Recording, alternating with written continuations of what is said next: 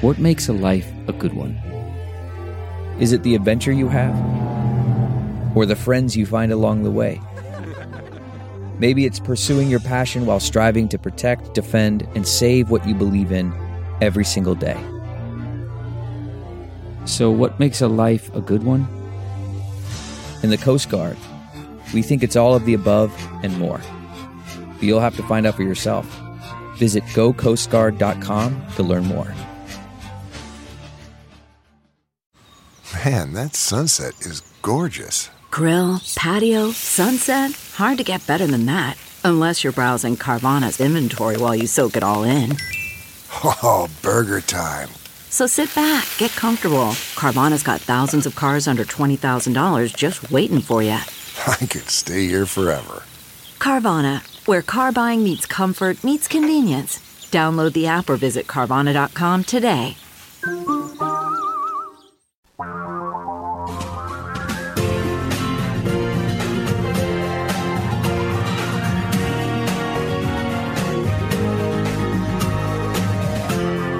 This is the Thom Hartmann Program. And welcome back. Thom Hartmann here with you. On the line with us, the Vice Chair of the Congressional Progressive Caucus, Congressman Khanna. He represents the Silicon Valley area of California in the U.S. House of Representatives. His website, Khanna, KHANNA.house.gov. And you can tweet him at RepRo, R-O, Khanna. Congressman Khanna, welcome back to the program. I am just astonished that not a single, to the best of my knowledge, I told my listeners earlier, there's probably about 10 minutes of the experience that I missed, but it appeared to me that not a single Democratic senator asked what I think is the 600-pound gorilla question, or the elephant in the room, or whatever metaphor you want to use, cliche, which is, when did federal agencies have to start operating at break even or for profit? When did the Department of Defense have to make a profit? When did the Department of Health, Education, and Welfare, or, the Education Department now it's called, have to make a profit? When did HHS have to make a profit? And why is it that the Postal Service, which is called Service, we're being told it has to run like it's the Postal Corporation or the Postal Company? What the hell is going on? I think Rand Paul gave the whole thing away this morning when he essentially said, if you were a venture capitalist, Mr. DeJoy, what do you need me to do as a senator to set the post office up for privatization? Well, that's a great line of inquiry. And since I'm on the Oversight Committee on Monday and we'll be questioning DeJoy, maybe I can take that line of inquiry up with him. But you're absolutely right. I mean, the Department of Defense, Department of Health are great analogies. We would never say that they need to operate as a profit. This is a public good, and it should be treated as a public good. Now, he may push back and say, well, there's efficiency and we want things to be the best for consumers, but that's not the reality. I mean, the reality is that fine, if it's subsidizing it, that should be a public good. Yeah, I mean, to the best of my knowledge, the only federal agency that operates within a budget where the amount of money that they bring in has to balance or exceed the amount of money that goes out is Social Security. And Donald Trump and the Republican Party in the last month have proposed that Social Security become basically a welfare program funded out of the general fund. In other words, they want to take away that let's run it like a business thing for Social Security, but they want to double down on it for the post office. It just blows my mind. Anyhow, welcome to the program. Is there anything you wanted to start with, or shall we just get right over to our phone callers? I think we can get over to our phone callers. I mean, a lot of the work we're doing right now in Congress is on the post office. We're going to pass the bill on Saturday for the $25 billion, and I'm questioning him on Monday. How concerned are you? I mean, he's telling people these 3 days. He's guaranteeing the ballots are going to be in 3 days. My sense is that is something he's just saying, and the damage has largely been done, and that we need to do far more to get accountability. I share your concern, and I think you're right. And Zach in North Hollywood, you are on the air with Congressman Khanna. I'm just going to get straight to my question. Does a completely unredacted Mueller report exist in a cloud somewhere, and could it be accessed? Could a declassified version of it be accessed by the Freedom of Information Act at some point? It does exist, but the Freedom of Information Act, they would claim that there's information in there that's classified that shouldn't be released. So you would have to have a president declassify aspect of it, which if Biden wins, he could do. Diane in Flemington, New Jersey, you are on the air with Congressman Khanna. Have you ever heard of something called the Presidential Emergency Action Documents? That's abbreviated PEADs. Apparently, these are executive orders proclamations and messages to Congress that are prepared in anticipation of a range of emergency scenarios. They are designed to implement extraordinary presidential actions in response to extraordinary situations. I read about this on the Brennan Center site, an article by Elizabeth Goyton and Andrew Boyle. They are not subject to congressional oversight. Do you remember when Trump said, "I have the right to do a lot of things that people don't even know about"? This may be what he is referring to. Apparently, the Department of Justice, that's Bill Barr, reviews the proposed changes and additions for legal soundness. Emergency Management Agency plays a coordinating role, and the NSC provides policy direction and final approval. Well, I appreciate you raising that, and I will look into those declarations and orders. I mean, obviously, there's a concern with this president that he's going to try to stretch his authority in any way and defy Congress, defy the popular will. So we definitely need to be prepared, and we need to be prepared particularly as we're headed into a contentious election, the outcome of which he's saying he basically is not going to recognize. I mean, he's now basically saying that explicitly. So we definitely need to be prepared for these scenarios. Mark in Portland, Oregon, listening on Sirius XM. Mark, you're on the air with Congressman Khanna. I'm wondering if there's any legislation that Ro Khanna is aware of that, provided that the Democrats win all three branches, that can be passed, that can be like an anti-corruption, RICO-based legislation against government employees at all levels of government, so that we don't have corruption where lobbyists are now regulators of the industries that were regulating them. Is there some kind of legislation you could tell us we can get in and have it signed and say, look, no more lobbyists can regulate the industries that you're being in charge of? Mike, that's an excellent point. We do have legislation like that. Elizabeth Warren has proposed it. I proposed it in the House, and the revolving door to make sure that you can't be also having the industry executives regulating the very industries that they were either serving in or that they plan to go back to, and that you need to have at least a 10-year window where you weren't in the industry or can't go back to the industry. And I hope that that can pass with the new president. Eileen in Wattingers Falls, New York. Eileen, you're on the air with Congressman Khanna. I keep hearing Trump talk about us pulling out of Syria, but we keep the oil. Basically, isn't that a war crime, and why isn't that being addressed? I don't understand how that works. Can someone explain that to me? Thank you. Eileen, it is against international law to go and take oil fields from another sovereign country, and that would be a complete violation of the law. So far, fortunately, the administration hasn't done this, but you never know with the bluster of Trump whether he's actually going to act on it. It would be a disaster and fuel further terrorism against the United States. So I completely agree with you that Congress would have to do everything possible to stop appropriations if the military actually were starting to take over oil fields. Doug in Elma, Washington, you are on the air with Congressman Khanna. Has it ever been mulled over, any kind of legislation? I mean, I imagine it'd have to be in all Democratic, all three branches, that if somebody wants to come in and run for president as a Republican, Democrat, Independent, whatever, that the first requirement before they sign up is that they have to show up with 10 years worth of IRS tax returns, period. If you haven't got 10 years worth, go away. 10 years to date. I agree with that, and I think we need to have a requirement in the law that calls for the making public your tax returns. I mean, just like there's requirements by the law that I have to have my financial disclosures and financial disclosures of people who have conflict of interest. And so what Trump has shown, actually, is all of the places where our laws weren't strong enough, which he abused, but in some cases, like not revealing his tax returns, he even abused it legally. I mean, he's not violating the law. And so what we need to do is codify those norms so that we don't have further abuse by someone like Trump. Hamilton, is that Knoxville, Tennessee? Yes, it is. Hello. Okay. You're on the air with Congressman Khanna.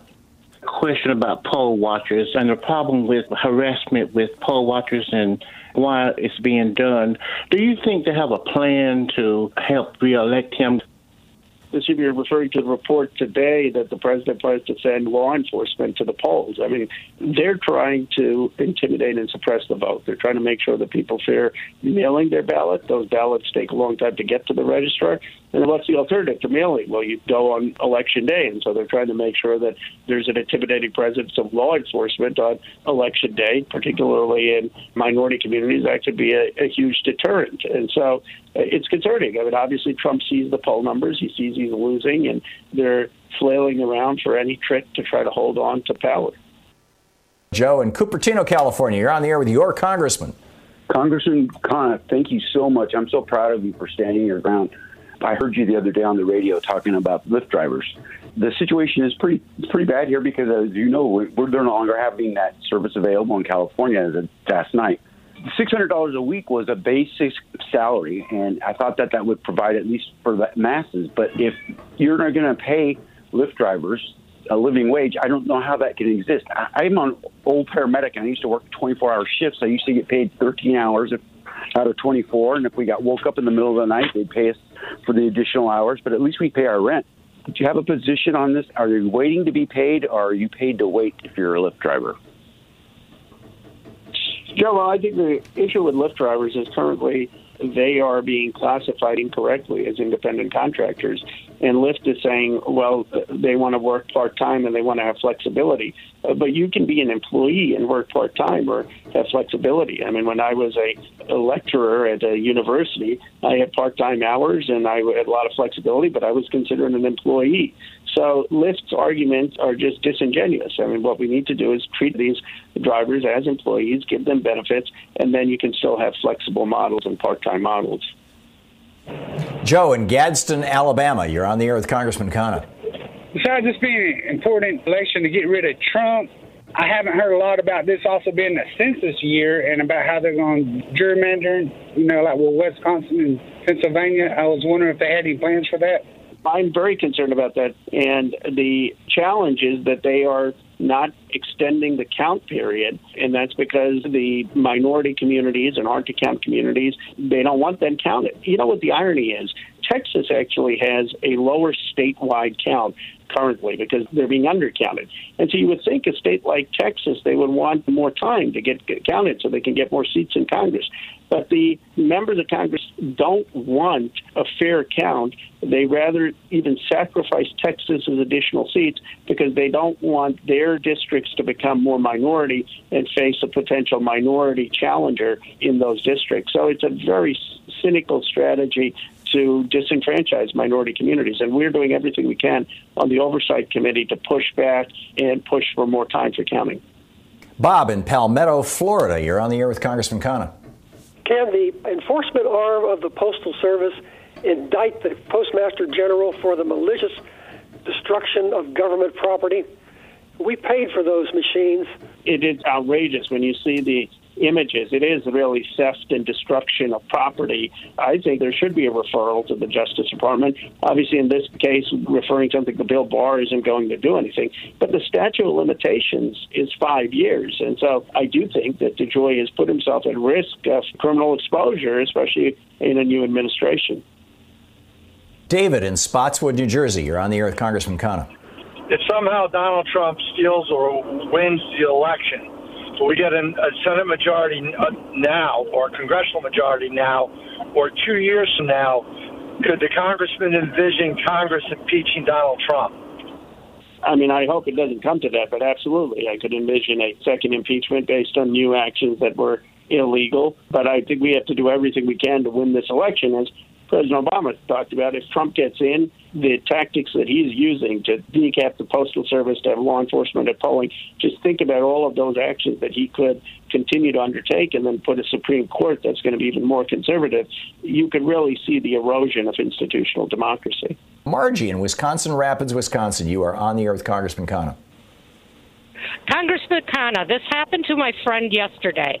Are census canvassers required to have a federal ID? What happened was somebody came up to her house and claimed that she was a census worker but had no ID.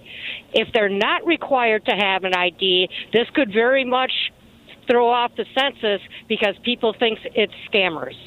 Okay, that's a great question. I assume that they have to have some form of identification.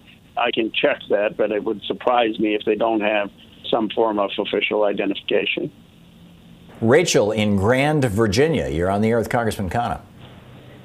Yes. Over a year ago, when Wilbur Ross, they first started talking about the census, we got a census package in the mail that's saying we were selected at random to fill out a census form, and I just laid it up. It was first we got a postcard, then we got 2 or 3 reminders, and we got the packet, and it was a big packet. They asked a lot of questions, but that's what I was wanting to ask. Was that for real? Do they send that out? I got scared because they said that they kept saying if I didn't send it out, they were going to charge me, and I just wondered if that's for real. Thank you. Thank you, Rachel. Isn't it amazing, Congressman Khanna, how Americans don't trust their government since we've got this guy who's told 20,000 lies in the White House? Yeah, no, I mean, it is really a problem. I mean, he has really diminished the trust in government. But on the census, Rachel, the fact is that it's a voluntary participation. I mean, I hope everyone will participate and be counted, but they can't do anything to you if you don't participate, and they also can't do anything with your data. I mean, the data is secured, it's confidential, you fill it out, and they can't abuse that data in any way. And so my hope is everyone will fill it out, and that is a trustworthy process, though what they're trying to do is put fear in people so that they don't fill it out, and so we have an undercount of minority and disadvantaged communities. Ed in Roselle, Illinois. You're on the air with Congressman Khanna. Yes, Congressman. My question goes to Democratic messaging. Tom has talked about this numerous times over the years, the two Santa Claus theory of government. Whereas when the Republicans are in, they spend money like a drunken sailor. When they're out of power, they scream about the debt. I just explained that in less than 5 seconds. And yet, when I call my Democratic senators, their aides aren't familiar with this. When I ask them about it, I've yet to see any Democrats, when they have any kind of airtime on radio or TV, bring this up. And if we're fortunate enough to get the Senate and the House this next election, I think that's going to be really important for every Democratic congressman and senator to be able to expose that theory or espouse that theory numerous times so that the rest of the American people know about it and make sense to them. Because when you do explain it to people, their eyes go wide and they say, yeah, that is how it works. Why do the Democrats not push this theory forward whenever they get any kind of airtime? That's my question. I agree with you. The reality is that they only complain about deficits. They only cry about deficits when Democrats want to spend on programs for people. They have no concern about deficits when it's about increasing defense spending, getting into foreign wars, or bailing out Wall Street. And that's a message that we need to continue to hammer home, especially because they're going to start talking about deficits the day Vice President Biden wins. Yeah, to the two Santa Claus piece of that, just FYI, in the mid-'70s, I think it was 76, Jude Wanniski was, a rising star in the Republican Party and a strategist. And he wrote an op-ed in the Wall Street Journal saying that Democrats had always been the Santa Claus party. They gave us Social Security, unemployment, Medicare, et cetera, et cetera. He went through the whole list. And Republicans opposed all those things. They were seen as the Scrooge Party. And he said the Republican Party has to have their own Santa Claus, and they have to figure out a way to force the Democrats to shoot their Santa Claus. And the way to do that is to become the tax cut Santa Clauses. That was Jude Wanniski's phrase, to always promote tax cuts when Republicans are in power. And then when Democrats are in power, scream about the deficit produced by the tax cuts and use that to cut social programs so that the Democrats will be forced to shoot their own Santa Claus. And David Stockman back in the 80s said this is exactly what Reagan was doing. He came into office, the national debt was $800 billion. When he left, it was over $2 trillion. He tripled the national debt. And every Republican president since then has been following this the same course that Jude Wanniski laid out in 1976 or 77, FYI. I'm guessing you probably already knew that, but I just wanted to get on the record. I did not. That's fascinating to me, Tom. So I love coming on the show. I learn something every time. Thank you. Google two Santa Clauses and my name. You'll find the actual documentation, links to the original story. But like I said, Republicans have been talking about this out loud since the 80s, that this is what they're doing. Larry in Asheville, North Carolina. Larry, you're on the air with Congressman Khanna. Yes, I grew up in the Rust Belt, and it could be that some of the swing voters out there will take a look at Democratic proposals or the past 4 days of a virtual convention, and not hearing any nuts and bolts direct dealing with the enormous deficits, debt, and trade imbalance, and in addition, where was Sherrod Brown? So is there a movement in Congress to help push the DNC to come up with a good, honest, nuts and bolts discussion that goes rebuilding industry, that goes beyond infrastructure and clean energy? Thank you. I definitely think we have to talk about jobs and good jobs and manufacturing jobs, industrial jobs in communities left behind. And Sherrod Brown did, I think, have a small cameo appearance there. I mean, Sherrod's terrific on these issues of dignity of work, of bringing jobs to these communities, and certainly clean tech has to be part of it, but the jobs need to be much broader than that. And Biden has a plan. He alluded to it in his acceptance speech, but I agree with you that we need to hammer that point home a lot more in the home stretch. Jack in Pittsburgh, Pennsylvania. You're on the air with Congressman Khanna. Yes, I'd just like to know the congressman's position on the cuts that Amtrak is going to experience October 1st to their long-haul train service. They're being cut from 7 days a week to 3 days a week. Whoa. Jack, those cuts are unconscionable. I mean, I think we need to be investing more in public transportation. One thing I can say is if Joe Biden's president, I can't imagine he won't stand up fully for Amtrak funding, given his own life experience. So I certainly oppose those cuts, and thank you for bringing them to our attention. And Jeff in Portland, Oregon. You're on the air with Congressman Khanna. Sabotaging of the post office on the national level. On the state level, there's a massive voter suppression effort in Florida that hasn't gotten much coverage, and it's been Governor Ron DeSantis and the Florida GOP's ploy to impose a poll tax on 1.4 million ex-felons whose voting rights were overwhelmingly restored by the people of Florida voting for Amendment 4 in 2018. Congressman, just like they intervened in Florida in the 2000 election to select Bush as our president, the U.S. Supreme Court has played a part in upholding this poll tax on over 1 million Floridians this year. And on August 11th, Slate.com had a piece titled "The Supreme Court's Most Partisan Decisions Are Flying Under the Radar" about Congress's ability to exercise power over the Supreme Court's caseload, over its so-called shadow docket. And are you aware of this, Congressman Khanna, and House leadership doing anything to rein in the Supreme Court? I'm very aware of the situation of Florida. I mean, the disenfranchisement of felons, basically a poll tax. They have to pay back all their debts, even though they don't have any money because they've been in jail, is absurd. And what we ought to do is pass a statute that overturns the case that the Supreme Court came up with. Unfortunately, we can't do that with the Republicans in the Senate, but once we have a majority back, we need to do that. And I agree with you that the Supreme Court was wrong in this case. Tim in Seattle, you're on the air with Congressman Khanna. Hi, thanks, guys. Always appreciate it. What a fantastic team we have.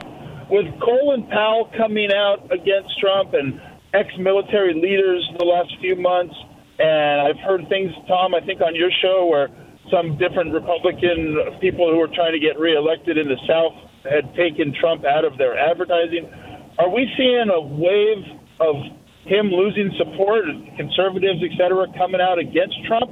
Reminds me of what finally did in Nixon. Are we hopefully in that kind of a situation? Chad, I think we've seen a number of more independent or moderate Republicans come out against Trump, but his support hasn't eroded in the Congress or the Senate. I mean, other than Romney, I don't think there are many senators or House members who have criticized him. So in Nixon's case, obviously the leadership within the House and some of the senators turned on him. In this case, I think it may matter and will matter electorally. It gives him a much more uphill road to re-election. But I don't think it will matter in terms of the current Senate or House holding him accountable on the Republican side. Judy in Denver, you're on the air with Congressman Khanna. We have more than 65 million Americans that are unemployed. 38 million are looking at homelessness.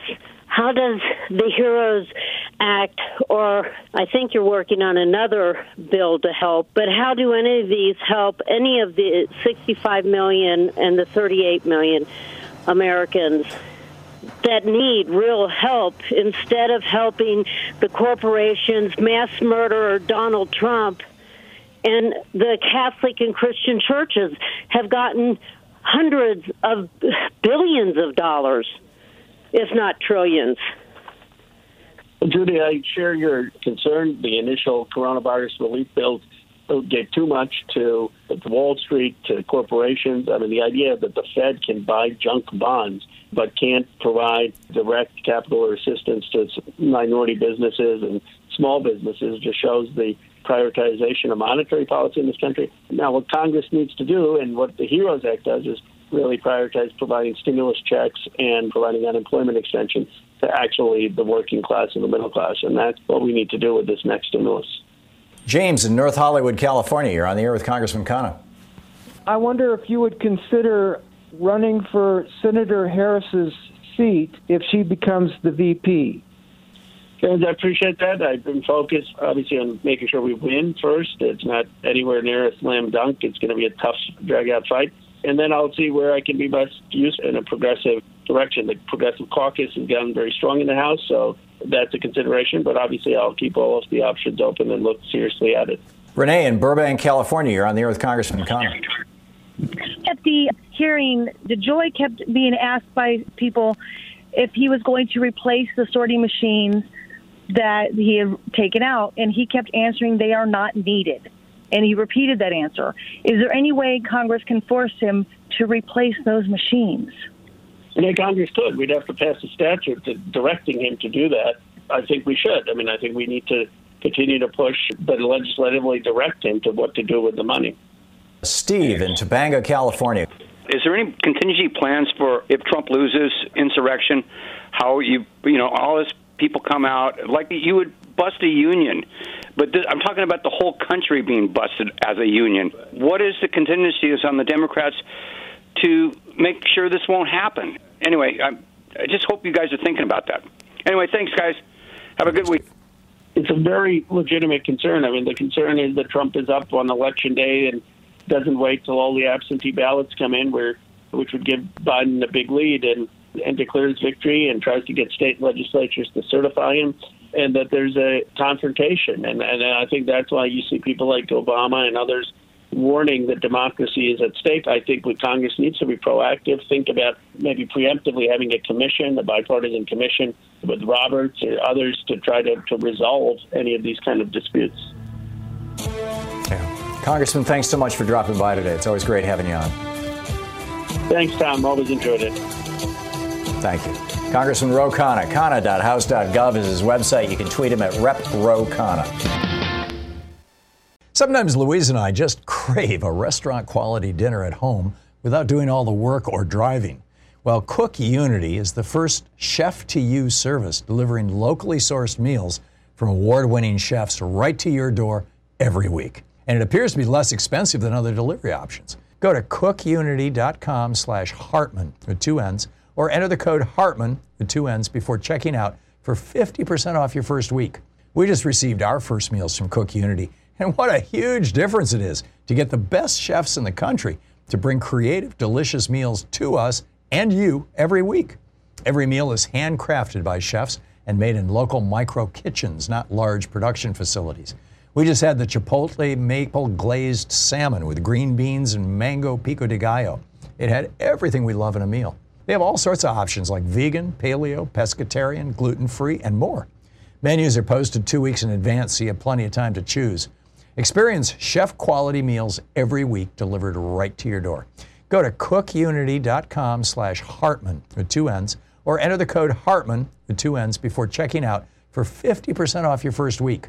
That's 50% off your first week by using the code Hartman or going to cookunity.com/Hartman.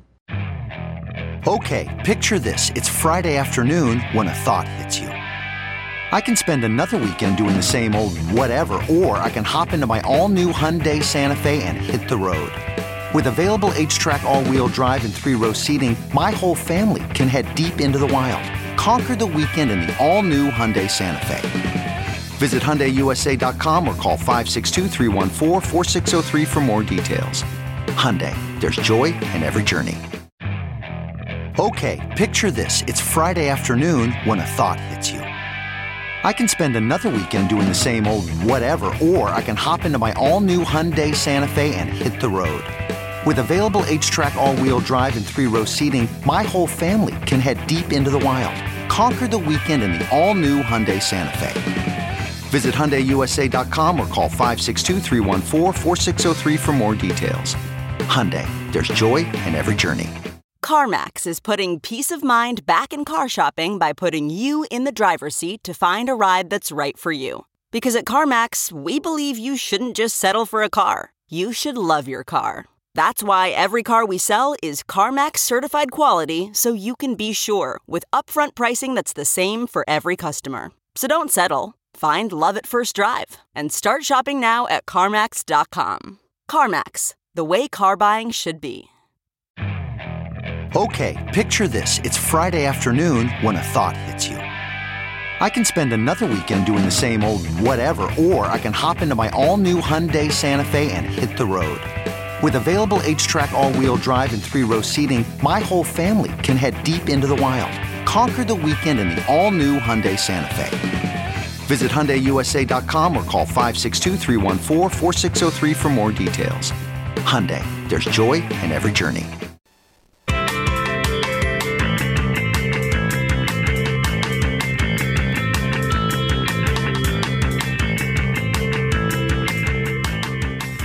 Time for Congressman Mark Pocan, the co-chair of the Congressional Progressive Caucus. He represents the 2nd District of Wisconsin in the U.S. House of Representatives. Pocan.house.gov is his website, and you can tweet him at @RepMarkPocan. Congressman Pocan, welcome back. I see that DeJoy says, okay, I'm going to stop doing the things I've been busted for, but really not quite. There's a bunch of things he's not stopping, and in fact, there's a new order now that in rural areas of Alaska, this has the Secretary of State in that state flipped out. In rural areas of Alaska, they're now making it illegal. DeJoy is making it illegal for his postal letter carriers to be witnesses on absentee ballots in areas where they may be the only person who could witness it. What's going on? You know, last week was profound on your show. I don't think we've ever had a show since we've been doing it where half of the questions came in on one subject, and the one subject was the Postal Service. And I think you can see why there's outcry across the country and from your listeners on this. What he did now is a partial measure. You know, they know they got caught publicly, nationally, with their hands in the cookie jar. You know, Donald Trump tried to create chaos around the election. He wants you to think that your ballot somehow won't count. So maybe don't vote absentee or by mail, and maybe you won't show up on Election Day. And that way he picks the voters rather than voters picking the next president. But, you know, we've all figured this out. We're not dumb. He's the one who may be not as sharp as the rest of the American people on this, and we know what he's trying to do. And in doing so, he's hurting seniors and veterans who get medicine via mail. He's hurting small businesses. He's hurting individuals who just need to receive their mail. So a couple of things. One, we're coming in Saturday to vote on a bill that would stop all these practices and fund the $25 billion the post office needs. That's the House of Representatives. Second, tomorrow we have a hearing, and this is going to be a good one, Tom. I think it's at 4 o'clock Eastern. I'll double check it in between a break. For the Progressive Caucus on this issue, the first hearing of any kind to talk about what's all going on. And for the first time ever, David Williams, who resigned from the Postal Board of Governors, is going to be testifying. And he has not done 60-minute interviews. He hasn't done anything. He's going to be part of our hearing process along with the head of the American Postal Workers Union and others. So it's going to be a way to try to really give the American people even more of what's going on. And then we're going to make sure that we get the funding for the post office. Donald Trump won't win on this. He wants to create chaos. We're not going to let him create that chaos, but this has been the number one issue for 3 weeks in a row in my office. And again, last week, I thought it was really significant, Tom. I don't remember another show where half the questions were on a single subject, and that's what happened here. No, and I've been doing this show for 16 or 17 years, and Bernie was on it for 11 years, and I don't even recall one during those 11 years where that happened. So, yeah. By the way, I'm seeing here also that as Congress is digging into this, or reporters are digging into this, actually, this is David Dayen, who's got a new book out about monopolies, as do I, but in any case, a shameless plug. In any case, he's saying that it was Steve Mnuchin behind this whole thing, that the CARES Act had a $10 billion line of credit for the Postal Service, but it had to be distributed by the Treasury Department, and that Steve Mnuchin said that he was going to hold up the loan, I'm quoting here, in exchange for sweeping operational changes at the U.S. Postal Service, end quote. That Steve Mnuchin's blackmail threat, we won't give you the money unless you do these things, is what caused David Williams to resign from the Postal Board of Governors in protest, specifically about Mnuchin. And then, Mnuchin was the guy who brought DeJoy into this thing, because he was seeking talks over the line of credit, quote, provisions that would allow the Trump administration to approve senior personnel decisions at the post office, end quote.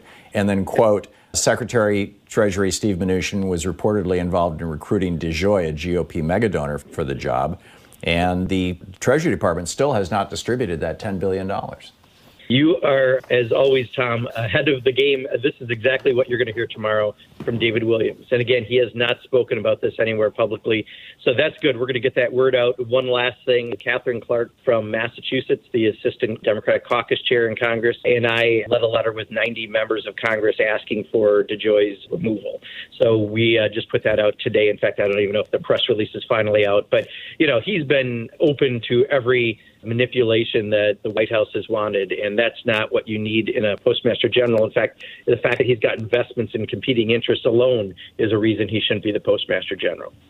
By the way, just FYI, Congressman, I've instituted a new policy on this program. As happens every 4 years, we get people calling in. Some of them are paid by the RNC. Others are just enthusiastic volunteers to say everything from, Joe Biden sucks to, I'm a Democrat, I'm a liberal, and I'm a wonderful guy, and or I'm black, or I'm gay, or whatever. But I have some concerns about Joe Biden. Right. And I'm just cutting those people off. So if you hear a caller in the middle of a sentence just vanish, that's probably what happened. I'm just telling you right up front.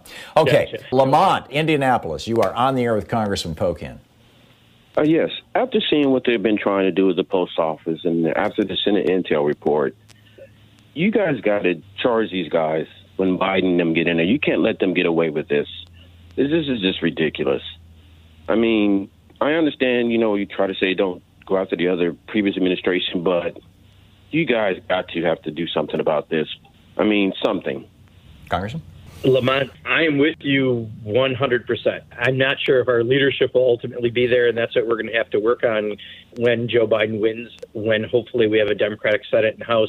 You can't, for the sake of our country, allow that behavior, those actions to have happened. If illegal, we have to do something about them, or else we're saying the way to commit crimes to get away with it is to get elected president. And if you're rich enough, you might just be able to do that, and then you'll never be tried. That's not what this country's about. We have to do the right thing. And I completely agree with you, Lamont. And I think, we may have a case to make to leadership post November 3rd. Congressman, just 40 seconds. I think one of the things people are afraid of historically is what happened in Brazil with Lula, who was incredibly popular, got busted for basically technical violations and thrown in prison by the new administration. Right. And actually, I spoke out on behalf of Lula when that happened, because it was a farce how they went after him. In this case, though, if you actually have real criminal offenses, I don't see how you do nothing. I really think that is not in the best interest of the American people. It sends every wrong message. It allows every wannabe demagogue and despot to do what Donald Trump has done. And I think we need to speak out. Yeah, I completely agree. I just wanted to put that out. Great. Sure. Give you an opportunity to knock down that particular straw man. Morris in Long Beach, California, listening on KPFK. Hey, Morris, you're on the air with Congressman Pocan. Good morning, Mr. Congressman. And Thom, I need you to answer this one, too. The Republicans, when they got in there, they did them tax cuts faster than you can sneeze. Now, when the Democratic Party gets in there, we don't have no time for no purity tests. Now, when the Democratic Party gets in there, what are going to be their first pieces of legislation, Congressman Pocan? Yeah, Morris, I honestly can't tell you. We've indicated a few things we would do in, I think, the first 100 days. What that first piece is will depend on what Joe Biden wants to do, what potentially Chuck Schumer wants to do, and Nancy Pelosi. So there's no single, this is the first thing. However, don't forget this year, H.R. 1 was a bill that was the most comprehensive campaign finance, ethics, and elections reform bill ever introduced in Congress and passed through the House of Representatives. So I think, that certainly is one of the candidates, but I don't think we can tell you until after November 3rd when we have, hopefully, Chuck Schumer in charge of the Senate and we have President Biden in charge of the White House. Omar in Herndon, Virginia. You're on the air with Congressman Pocan. When Joe Biden wins, I don't want to see a mass exit of some progressive and congressmen and congresswomen taking cabinet position and becoming ambassador overseas. We want to maintain a progressive caucus, a strong progressive caucus, and add to it. My question to you is the bounty gate pretty much over, the Russia bounty gate, and is Congress have any bills or any sanctions against Russia? So there's a lot there, Omar. Let me first say I do address the first part. We're going to have more progressives than ever. We've had some really interesting elections this year, and I think we're going to have a more robust progressive presence. And I wouldn't feel bad if one or two people decide to go join the cabinet, because that's good to have them at the table there as well. So, we'll see what happens. As far as legislation around Russia, there's a number of pieces we had around both the elections and other things that we've passed through the House but have died in the Senate. Again, nothing is going to pass until we have a Senate and a president who's going to sign it. So having legislation is one thing. Having the ability to pass it is a very different thing. Devin in Warren, Pennsylvania. You're on the air with Congressman Pocan. I live in rural Pennsylvania. Unfortunately, I see plenty of Trump signs around here, and it disheartens me a whole heck of a lot. And I've reached out to my local Democratic office, and I have seen very few Biden signs around the area, and I was wondering how I would be able to show my support in a rural setting such as this. Yeah, Devin, it's interesting you're asking that question, because for 32 years, I've been the owner of a specialty printing business, a union shop that does this. And sometimes it drives me crazy because Republicans are really good about doing things like barn signs and yard signs in rural areas. And Democrats often say, well, let's save our money for media, when I wish it would go towards grassroots organizing often.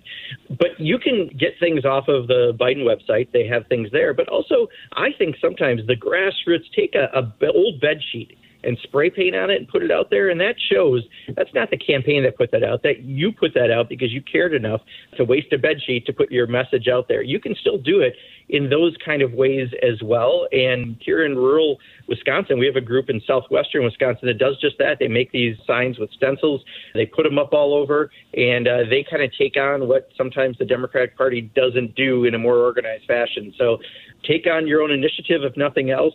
But I agree with you. I think, that kind of grassroots support is an important component of a campaign. I want that grassroots organizing person to person, but sometimes you need the visibility as well. So typically, if somebody wants to get lawn signs, who should they call? The Biden campaign itself has on their website like a store, and they have, everything from T-shirts to et cetera, but they have yard signs. They should just go to the Biden website. But honestly, Thom, I think, also they can make some on their own. We, in Wisconsin, I know we're about to get a bunch of signs coming up with Biden-Harris.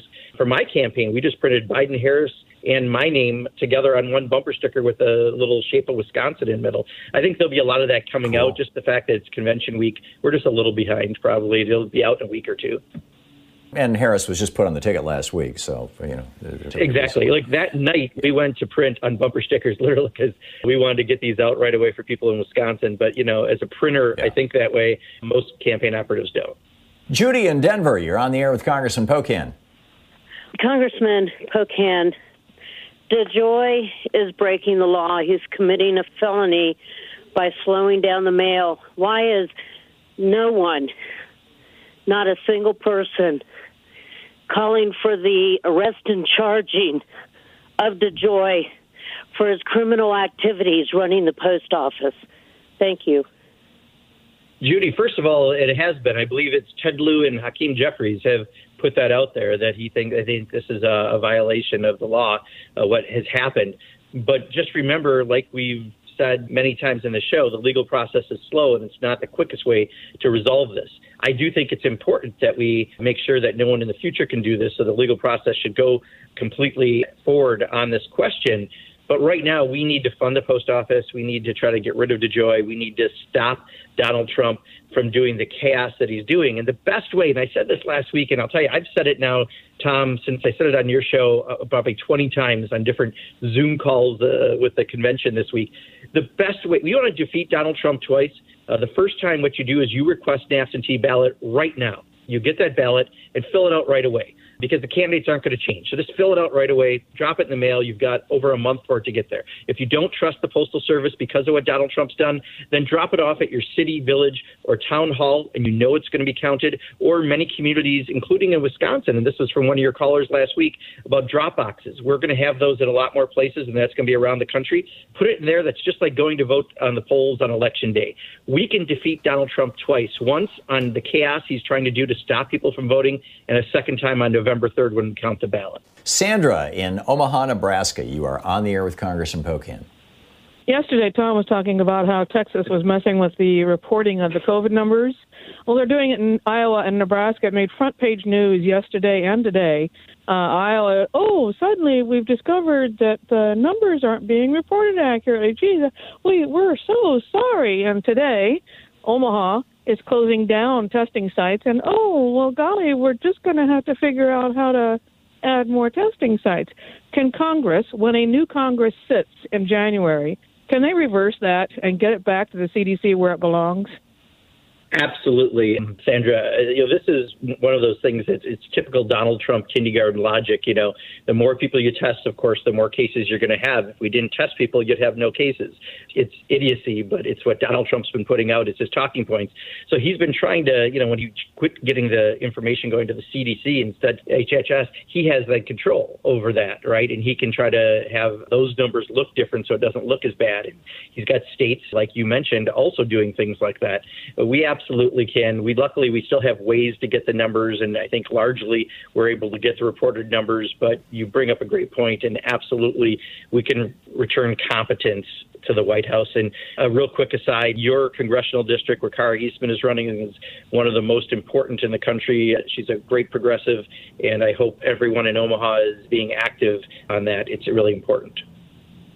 The thing that I was ranting about yesterday is that Trump didn't just take the statistic reporting, where hospitals report, away from the CDC, which has been the case for 40 years, that the CDC reports this data out on a daily basis and hospitals use it for planning and everything else. He didn't just take it away from them and make it vanish. He privatized it. He handed it to a $1 billion company, majority owned by a guy who's a major Republican donor, and they have the official story is they've totally screwed it up. I think the reality is they've done just what Donald Trump wanted. Those statistics and that information are in some cases completely missing, in other cases garbled, in other cases late.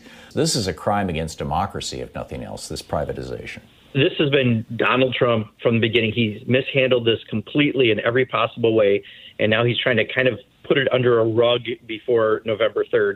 And fortunately, we record stats in ways that we can still keep track of these numbers. No matter how much Donald Trump tries to confuse it, we'll defeat him on that again before we defeat him on November 3rd. I really feel that we've got some strong momentum. People understand he has not tried to protect the American people from COVID.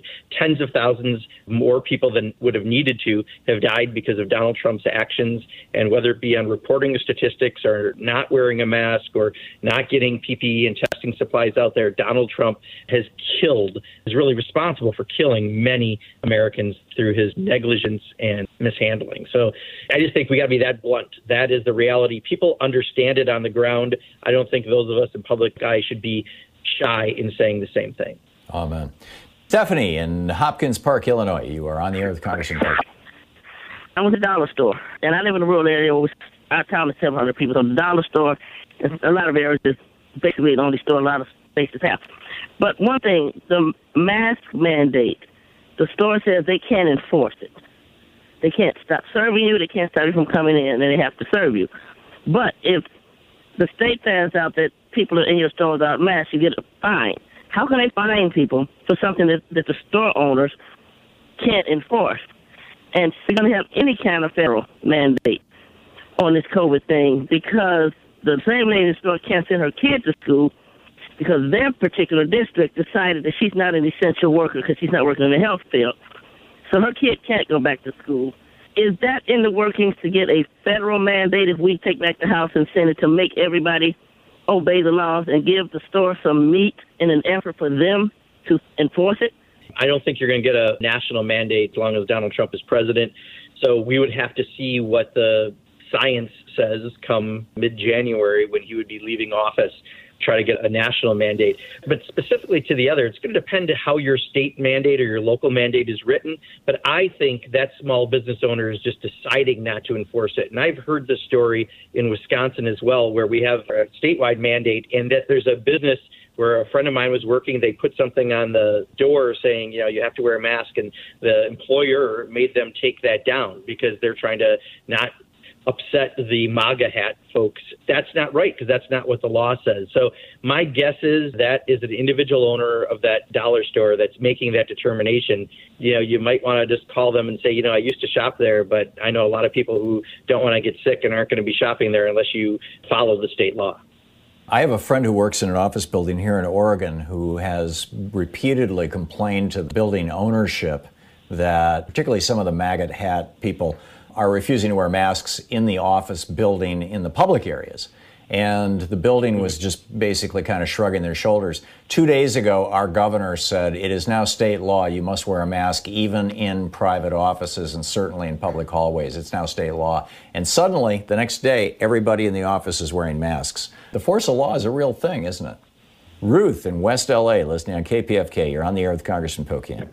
Just as a preface, quickly, I'm not always so impressed with Nancy Pelosi, her strategy. For instance, recently on this bill to get the stimulus package out again, I kind of think she could have just let Mitch McConnell's thing go through, and then she and Schumer could have made a lot of hay about how ridiculous it was, and the governors didn't have the money to pay up, and really gotten some political capital out of that, showing how bad the Republicans are.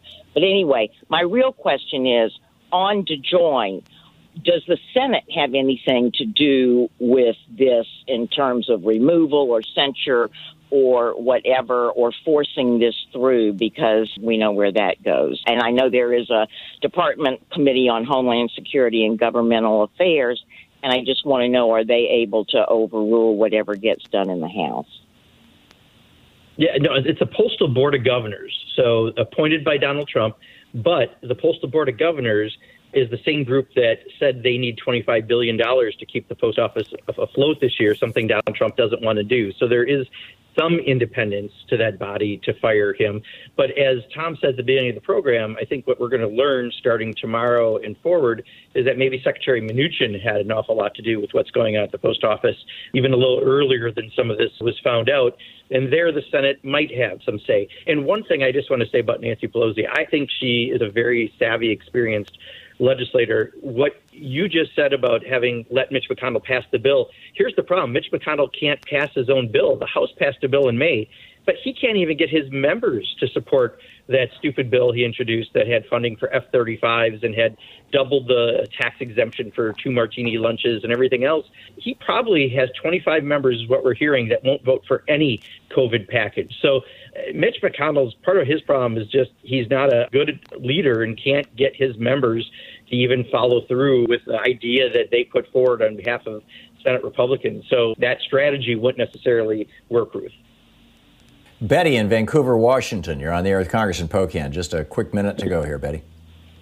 Are all the reps being called back? And if so, where we can see how they voted. We have a non-rep in Vancouver, and I just want to make sure that she goes back and votes, and I want to see how she votes.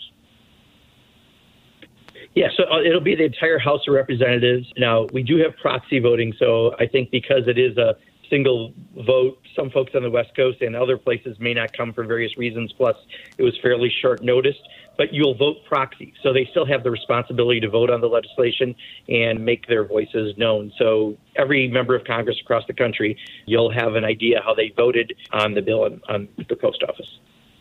So even if you don't physically show up, you can still participate and vote remotely?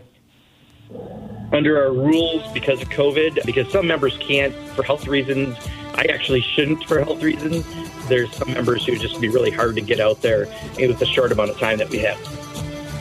Yeah, please be very, very careful. Quick math. The less your business spends on operations, on multiple systems, on delivering your product or service, the more margin you have and the more money you keep. With higher expenses on materials, employees, distribution, and borrowing, everything costs more.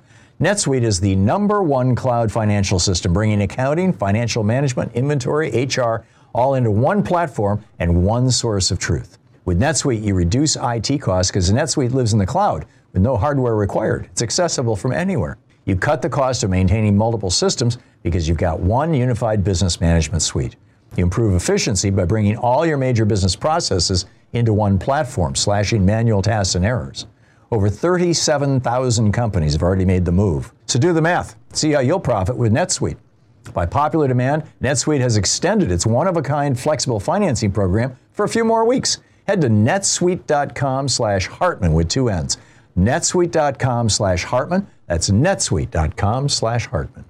Welcome to Fail Better, David Duchovny's new podcast with Lemonada Media. On Fail Better, David, who has experienced both low and high-profile failures throughout his life, explores the vast world of failure, how it holds us back, propels us forward, and ultimately shapes our lives. Each week he'll chat with guests like Ben Stiller, Bette Midler, and more about how our perceived failures have actually been our biggest catalysts for growth, revelation, and even healing. Through these conversations, he hopes listeners can learn how to embrace the opportunity of failure and fail better together. Fail Better is out now wherever you get your podcasts.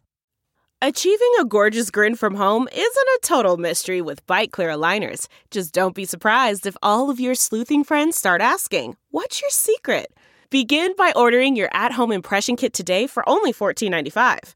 Bite Clear aligners are doctor-directed and delivered to your door. Treatment costs thousands less than braces. Plus, they offer flexible financing, accept eligible insurance, and you can pay with your HSA FSA.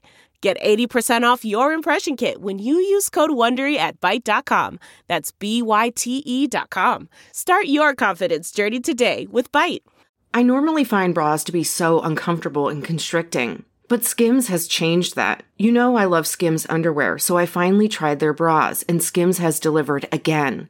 Skims bras are worth the hype for the amazing shape and support they give, but what I wasn't expecting was how comfortable they are too. I've tried so many bras in the past, and the main issue that I have is that they weren't supportive enough, to the point where they felt slouchy. I love my Skims wireless form bra because it's so comfortable and supportive.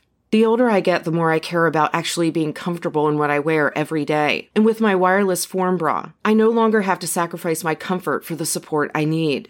Shop Skims bras at skims.com, now available in 62 sizes, 30A to 46H. Plus, get free shipping on all orders over $75. If you haven't yet, be sure to let them know we sent you. After you place your order, select podcast in the survey and select our show in the drop-down menu that follows. Peter in Chicago, you are on the air with Congressman Pocan. What is your number for the loss that the post office can keep burning money in this country? It's unbelievable that this thing runs at a negative every year and they require more and more cash. And secondly, when and are you encouraging Joe Biden to get out of the basement and start actually campaigning so voters can see who's running for president? Thank you. Yeah, Peter, thanks for your question. Let me take the second one first. I'm glad Joe Biden didn't come to Wisconsin to get a bunch of people to get together and infect each other with COVID-19. We didn't need to be an incubator like a lot of the southern states run by Republican governors. Unfortunately, Donald Trump, Mike Pence, and Eric Trump all came to Wisconsin, got lots of people together who didn't wear masks, who didn't socially distance. And to me, that's either stupid or selfish or both. So I'm glad Joe Biden is running a responsible campaign. To your first question, the main reason the post office has any issues, and again, it's not supposed to run like a business and have a profit, nor does the Department of Defense. Let's just remember that first off. But the main reason it has a problem is because under the George W. Bush administration, they made a requirement that the Postal Service has to prepay employee benefits 75 years into the future. No other agency, no other business does this. This was as an effort to try to start to privatize and try to hurt the Postal Service, and they're surviving with that albatross behind them. Right now, there is a deficit in some of the mail that's going out. We need to keep it going because seniors and veterans count on medication from the Postal Service. Businesses count on it for packages so they can keep open and keep people hired. So I think there's another channel on your TV other than Fox. I would recommend you try it sometime. Marianne in Eureka, California, you're on the air with Congressman Pocan. My question is about poll numbers. I'm an old-timer. I've been following politics since Truman and Dewey in 48. And how does the medium get these numbers so quickly? Nobody's ever asked me anything, and I've checked with my family and siblings. Nobody says anybody has ever asked them their opinion. So where do these poll numbers come, and how do they come up so fast? And thanks. Yeah, Marianne, you bring up a great point. Often the polls aren't giant samples of people, so it's probably no surprise that you haven't gotten that call. Sometimes it's media itself that does the poll, so they have it instantaneously. And often when someone does a poll and they want to show the results, they go to the media right away to expose it, and that's why they get the results so quickly. If you get bad results, I'll bet you they pretend as if the poll never happened. But you bring up some valid points about the validity of polling. I just tell everyone we've got to make this a sprint until November 3rd. We all have to vote early, get all of our friends to vote early. Let's not let Donald Trump try to steal this election, and then let's have a huge celebration the night of November 3rd. Reverend J.H. in New Haven, Connecticut. You're on the air with Congressman Pocan. Would you lead the charge to have a House Select Committee or a House Committee that will ensure the transparency of the November 2020 election, i.e., and I worked on Capitol Hill as a Senate intern and a House intern when I was a kid, i.e., one, making sure that we know exactly how many people are registered in each state by the Secretary of State, how many mailing ballots have gone out. So when they come in, we can be transparent to the American public, and they can see that, listen, it's been fair. If Trump wins, God bless him. Biden wins, God bless him. But it must be fair and impartial. We've got to have the Congress, the House, do the job of showing the American public that it was fair. What do you say about that, Congressman? Yeah, Reverend J.H., I think there are standing committees already that are doing some of that because we want to make sure we've got the best elections possible with Donald Trump as president. But also there are outside entities doing that. But to form a Congressional Select Committee, honestly, they don't move very fast, as you know, from your internships previously in the House and the Senate. And I just don't think it would accomplish anything outside of what's already currently happening. But rest assured, it is happening by groups, in the private sector, profit entities, et cetera, as well as some of the standing congressional committees. Gary in Pensacola, Florida. You got a quick question?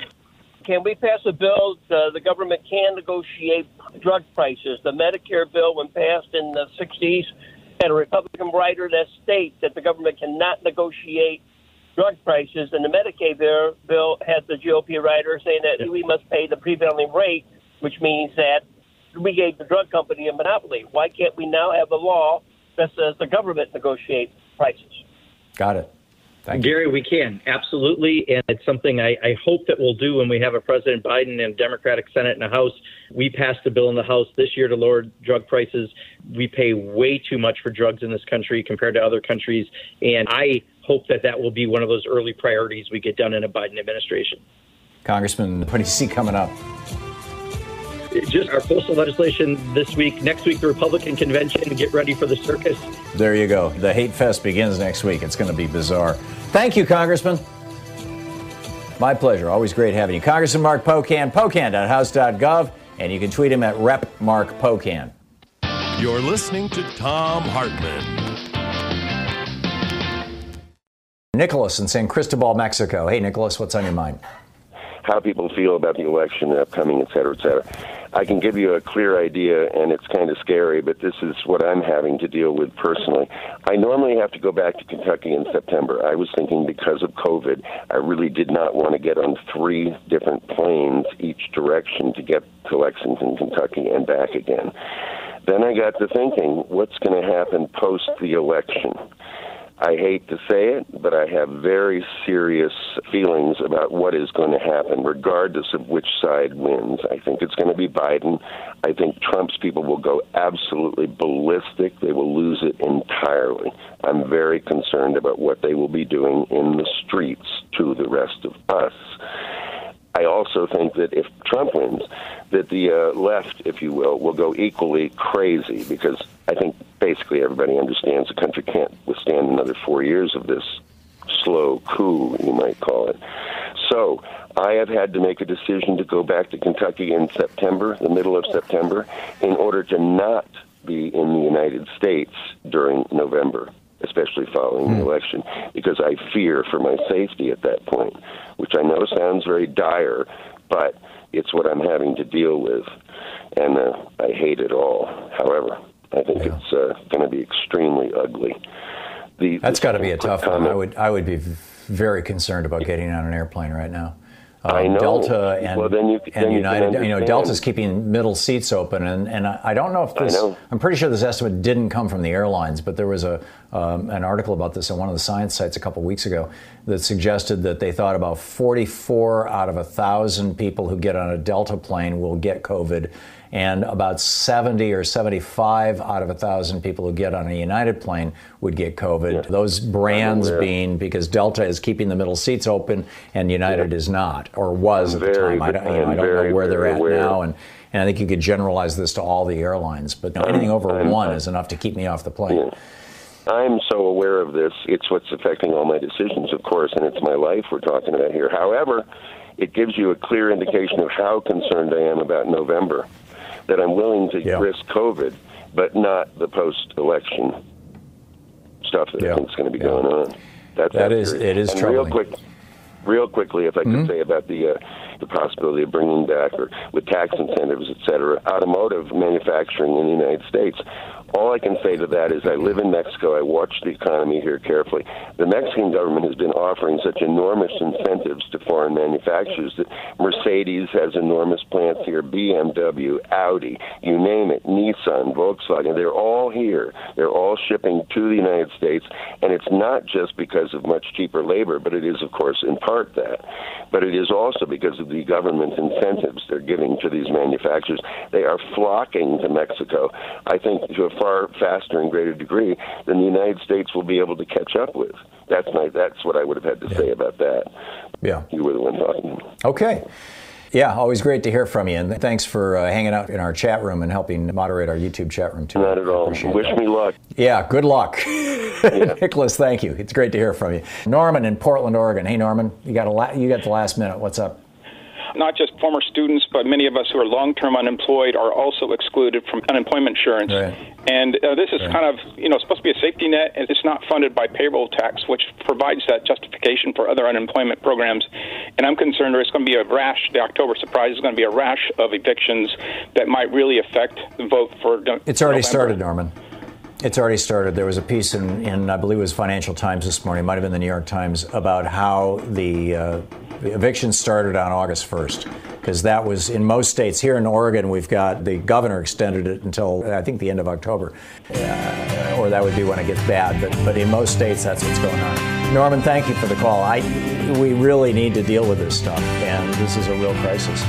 Thanks so much for being with us today. We'll be back tomorrow, same time, same place. In the meantime, don't forget, democracy is not a spectator sport.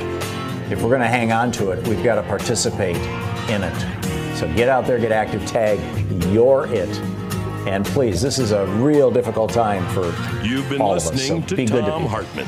For audio and video archives, visit thomhartman.com.